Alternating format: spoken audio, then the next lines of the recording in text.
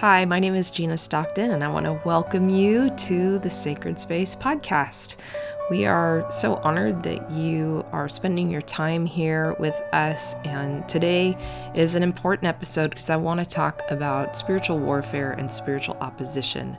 As believers, it is so critical that we have an understanding of what those things are, that we understand our authority, and how we are called to respond and engage when we're faced with spiritual warfare. So I hope you enjoy this episode and really find some confidence and boldness as you continue in your walk with Jesus.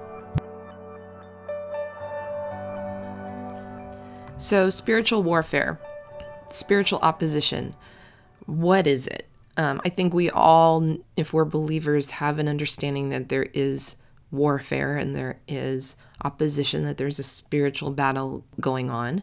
But I do think that for some of us, maybe it's a limited view, or maybe we have some preconceived ideas of what that may mean. And we may be facing warfare and stuff that we don't realize, or we're opening ourselves up to a battle that really is unnecessary. So I wanted to touch on this because I have a lot of friends and family, just particularly in the last few weeks, that are really facing a lot of warfare. And I think it's important for us to understand our authority, understand what this is, understand how to engage, when not to engage, and what we are called to do as God's kids and what we're equipped to do when we're facing spiritual warfare. We're all probably familiar with the verses in Ephesians chapter 6, and that makes it very clear that this is a spiritual battle. Verse 12, for our struggle is not against flesh and blood, but against rulers, against authorities, against the powers of this dark world, and against the spiritual forces of evil in the heavenly realms. There is a heavenly realm. We do have an enemy. There is a spiritual battle going on. But back in Ephesians 1, we're told in verse 20 and 21 that God placed Jesus in heaven at his right hand, far above all principalities, powers, dominions, spiritual wickedness in heavenly places. So Jesus has authority over all of that. And as his kids, so do we. We have the authority of Jesus over spiritual principalities, powers, and all of those things. So what does that mean? And how do we access and lean into that? So I want to talk about that a little bit. This isn't going to be a really deep and wide conversation. I just want to encourage you guys to not be ignorant. There's two places we can go as believers. We can swing the pendulum one way, which is to look for the devil around every corner and blame everything on him. Oh, I got a flat tire, it's Satan. Oh, I have a headache, it's Satan. Oh, constantly, there's everything that I don't like in my life is the enemy's fault. Now, all of those things the enemy can use against you, but that doesn't mean that everything that you don't like or everything that's not going your way is the enemy. That's not biblical, and that's not true. We live in a fallen world. Life is difficult. We all can make choices. Some things happen that are as a result of choices we make. Some things happen as a result of choices others make. Sometimes the enemy is involved in that, and a lot of times he's just not. So we want to be careful not to hyper-spiritualize and try to blame everything on spiritual warfare. The opposite end of the pendulum is to be unaware and ignorant of warfare. Therefore, we're getting just beat up and tossed around. We don't recognize when something is opposition. We don't recognize that what we're facing is a spiritual battle.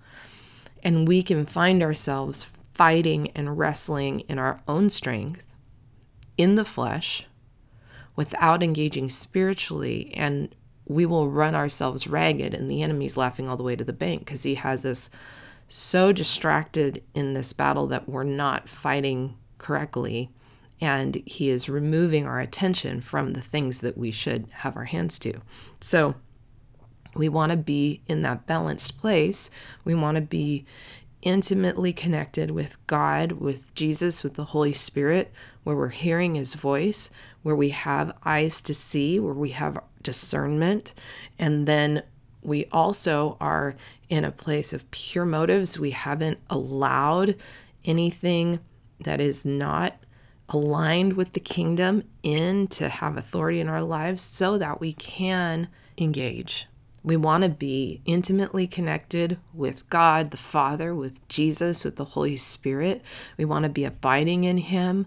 We want to have eyes to see our discernment in a good place. We want to be in the Word of God, which is a huge weapon. You go back to Ephesians and the armor. The armor is all about our faith, our understanding of the Word, having the Word at the ready, the peace of God, our salvation, the fact that we are saved and covered by the blood of Jesus that covers us and guards us, or the breastplate, which protects in armor the heart and the vital organs. It says our breastplate of righteousness. Well, where's our righteousness come from? It's Jesus. He is our righteousness. So there's a purpose in all of the armor. It's just us living fully and accessing completely all that Jesus died for so that we can stand. And I think that sometimes we think as believers, if I'm saved and walking with Jesus, then everything's going to go good. And then we're confused if things are hard. But the Bible doesn't say that. It says we will face opposition. So in Isaiah, it says, no weapon formed against you will prosper. We quote that a lot. So it means that there will be weapons coming against us. But if we position ourselves, if we have not allowed anything contrary to the kingdom to have authority in our lives, then those weapons won't prosper, which means they won't have victory. They won't have the final say. So I want to share with you a couple of things that are super encouraging to me and that I think will encourage you. Before I do that, I just want to say, and this will be another podcast, we're going to talk about spiritual opposition. So opposition, I'm defining as when you are in a place where you're going after Jesus, when you're pursuing God, you are leaning into your purpose and you're engaging in something that is going to further the kingdom, whether that is for yourself personally or whether that is serving or in ministry, but you're going forward, you're leaning into what God's called you to do. You will face opposition, spiritual opposition. So something that's coming against you, trying to stop that forward motion for the kingdom. There is also warfare. And again, I'm not going to go into it in this podcast, but I feel like I need to at least touch on it, is spiritual battle that we can face when we open ourselves up to something that is contrary to the kingdom. I think a lot of times believers in their ignorance can open themselves up to things and then they don't understand why they seem to be fighting, and they can't get out of this war. And it's because they have allowed it. The spiritual kingdom has order and there's rights and authority. Like the enemy most of the time is laughing all the way to the bank because us as believers don't know our authority. We don't understand biblically where we stand. We don't spend the time to really go deep in the Word and allow the Holy Spirit to bring us revelation. And so we kind of skirt around on the surface, and then when something hits us and we can't do 2 or 3 things and pray and suddenly it goes away, we don't understand why. And little do we know that we've opened ourselves up to that and we've given the enemy the right to beat us up in that position. So what am I talking about? I'm talking about things that are related to the New Age, to the occult, tarot cards, mediums, palm readers, astrology, types of yoga. Yes, types of yoga. Yoga, if you're doing yoga and you're going into the philosophy and the practices behind it, not just the movement of stretching and everything, but you're being led and willingly opening yourself up in those things, that is a window. Eastern meditation, there's biblical meditation. We're meditating on the Word of God and we're leaning into the Holy Spirit. And then there's meditation that is rooted in Eastern religions and things that are pulling you away from God. And I've seen a lot of believers in ignorance dabble in things. There's a reason why the Bible talks about you can't have one foot here on this side in the kingdom and one foot out of the kingdom. That's not going to work. And this is what he's talking about. These things give the enemy rights to your heart and your mind. It gives him authority to mess with you and wreak havoc with you. And until we come to him and we repent and we renounce those things and clean those things out of our lives and remove them, we will not get out from under that wrestling. It's like in the Old Testament, there's a battle, and this happens repeatedly where Israel is in a battle and they conquer an enemy, and God says, do not take any idols, anything from that enemy. You can take the cattle or you can take the sheep or whatever, but don't take any idols. Basically, you need to stay pure. Don't let any of their foreign gods and spiritual things into the camp.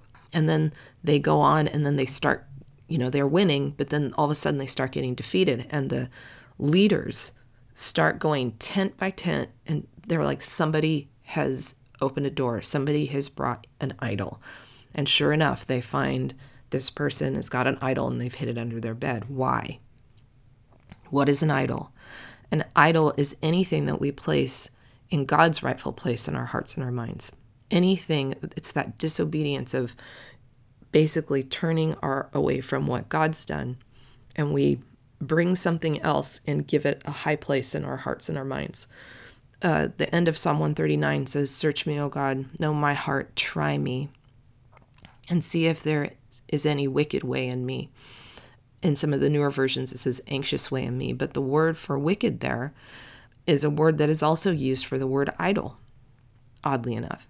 So that really changes that verse. It's easy for me to go, search me, O Lord, try me, know my thoughts, and see if there's anything wicked in me. And for me to go, yes, I'm not wicked.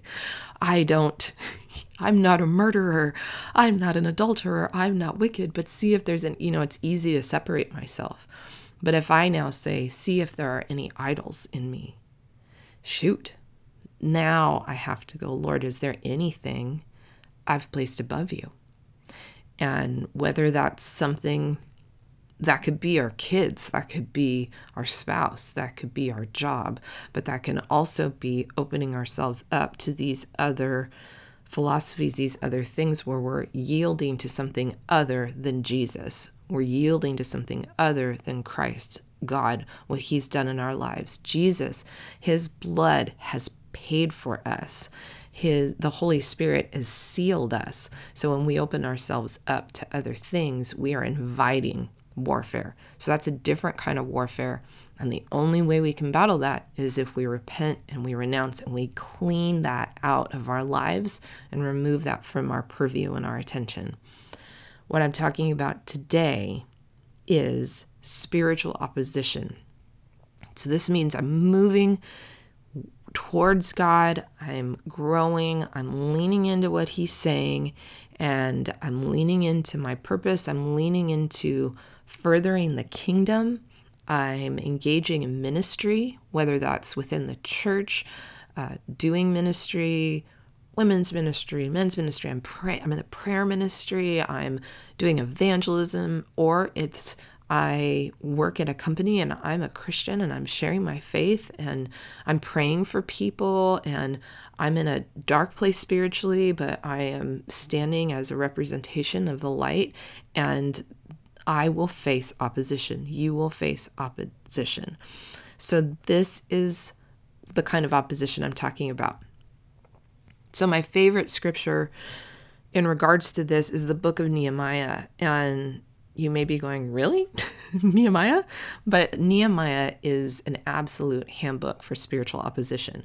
I love it. I will teach on it. It's amazing. And I'm just going to breeze through it really quick to give you an overview. So Nehemiah is a cupbearer to King Artaxerxes. This is at a time where Israel's has had a bad season. They've survived captivity, but Jerusalem is in shambles and the walls are broken and the gates are burned and it's just not pretty. And Nehemiah is serving this other king, and he gets word from his friends of the state of the Union of Jerusalem and the people discouraged and defeated and not doing well, and that the walls are broken down. And he's overcome and he's sad and overwhelmed, and he weeps and he mourns and he fasts and he prays.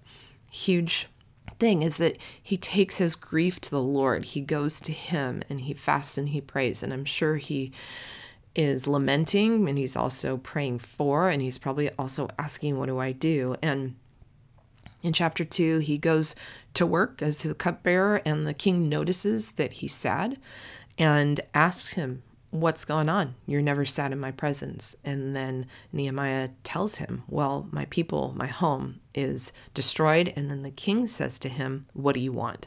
Which I think is such a powerful testimony to Nehemiah's character. We're getting an understanding just in the first chapter and the beginning of the second, who this guy is. He clearly loves God, has a significant faith in and understanding of who God is. He's a man of character. He's a man of integrity, because this king, this foreign king, clearly has respect for him. And so he is asked, what do you want? And Nehemiah throws up a quick prayer to God, and then he has a very bold ask. He asks for permission to go back to Jerusalem and rebuild the wall. He's not asking for a weekend off. He's asking for a long time.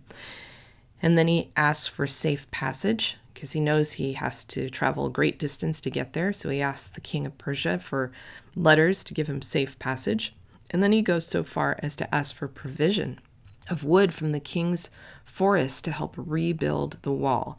Those are really bold asks of a king that really, in a lot of ways, doesn't have any vested interest in seeing Jerusalem rebuilt. But God gives Nehemiah favor, and the king grants him all of those things.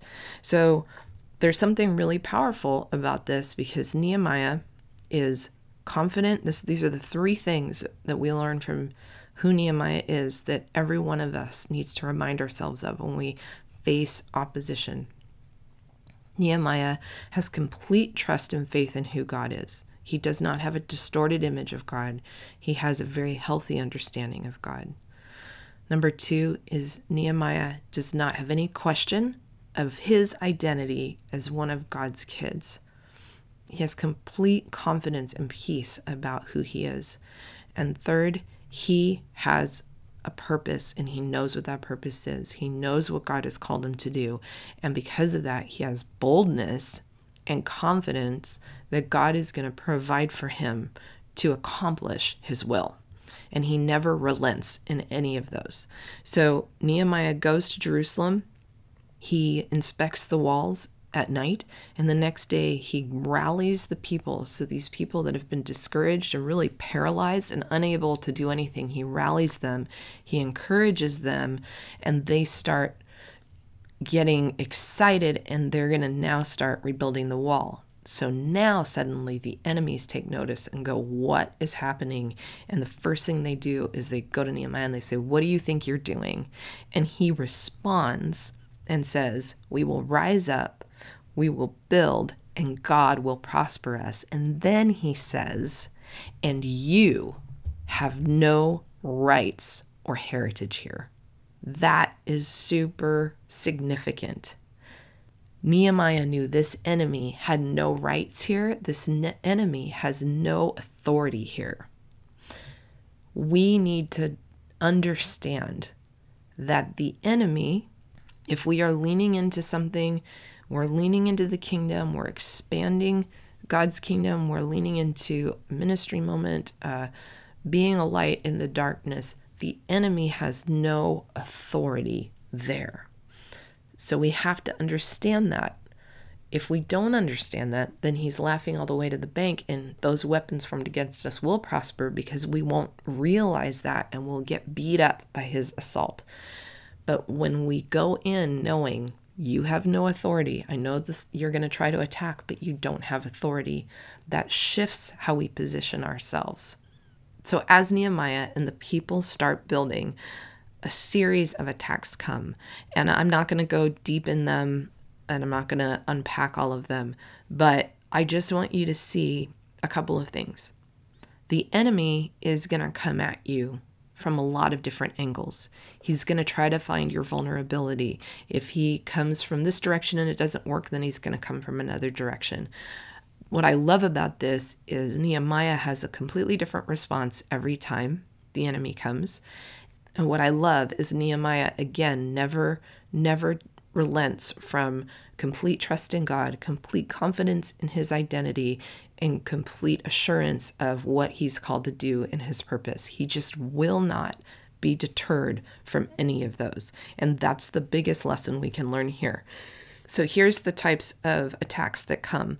And if you ever have time, go into Nehemiah and study this, because it's a fantastic read. It's an awesome Bible study, and you can just get so much. There's so much richness in this.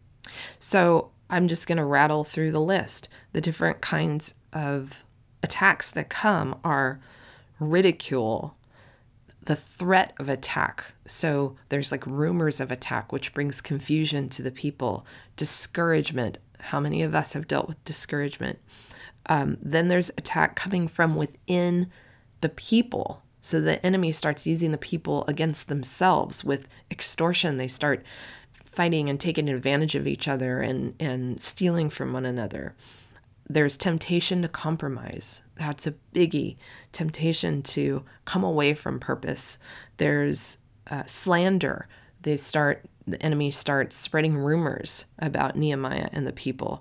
There's betrayal. The enemy, it's like a Judas situation. The enemy picks off someone within the ranks and uses them to try to bring Nehemiah and the movement to rebuild down. All of these different attacks come, and you and I can face some version of every single one of these. And Nehemiah addresses them differently. Sometimes he prays and says, basically, God, you deal with that. Or Lord, you expose their sin. Or Lord, you protect us. Sometimes he has people stand watch night and day, looking out for the enemies, which gave comfort and peace to the workers. At one point, Nehemiah gets angry. But like the Bible says, in your anger, do not sin. He waits, he steps back, and it says, quote, after serious thought, then he dealt with the situation. He doesn't stop working. Sometimes he just sends, the enemies try to say some things by sending letters. He just sends a response, and he puts his head down and keeps going. He's given discernment, and when the betrayal happens, he discerns that there's a lie, and so he is able to protect himself and the people. Nehemiah is a phenomenal example of how we, as believers, should position ourselves, how we should root ourselves deep in our trust in God. We should root ourselves deep in who he says he is, and we should not allow the threat of warfare, of opposition, to deter us from our purpose, from the things he's placed in front of us. Anything that contradicts what God says about who he is, what God says about who we are, is a lie. If it doesn't originate from him, it originates from somewhere. So the purpose in encouraging you in this is not to cause fear. Oh no, I'm going to deal with spiritual opposition. Quite the opposite. This is for the purpose to give you eyes to see and recognize, oh, that's all that is, and then give you the tools to stand so that the weapons formed against you will not prosper. So that in Ephesians 6, you can put on the armor of God so that you can stand when the enemy comes after you. Because Jesus has given us everything we need. His blood covers it all. On the cross, he won. The enemy is a defeated foe. He knows he has limited time. His purpose right now is to thwart the expansion of God's kingdom, to take out as many humans and especially believers as he possibly can before his time runs out. So if we can trust and believe who we are and who God is, then we can stand, and we can not allow that intimidation to stop us from the work that he's placed in front of us. Well, I hope you were encouraged by this episode. I hope that you feel maybe more empowered. I hope that you take the time to go dive into Nehemiah, to dive into Ephesians, and just to dive into the word in general. There's so much about our authority, about how to engage in spiritual warfare. And I hope that you grow in your boldness and your confidence, and understand that if you're receiving opposition, spiritual opposition, as you lean in, it means that you're a threat to the kingdom of darkness. And that's a good thing. If you want to learn about worship in warfare, I did a podcast episode. It's season 1, episode 7. It was released back in July. That talks about the role of worship in warfare. I really encourage you to go listen to that. So if you enjoyed this episode, I would love it if you would take the time to rate and review it, because the more ratings and reviews we get, actually, the easier it is for people to find the podcast on iTunes. Also, I would love to hear from you. If you want to email with subjects maybe that you would like to hear discussions about, that would be awesome. Also, we are supported by Stockton Ministries, which is a nonprofit organization. If you want to donate to help support the funding of the podcast, Sacred Space, or upcoming projects like the Dwell Scripture Meditation Project, or other things that we're doing, we would so appreciate your contribution, your support, and partnership. Well, I hope you have an amazing day, an amazing week. God bless you as you lean into Him.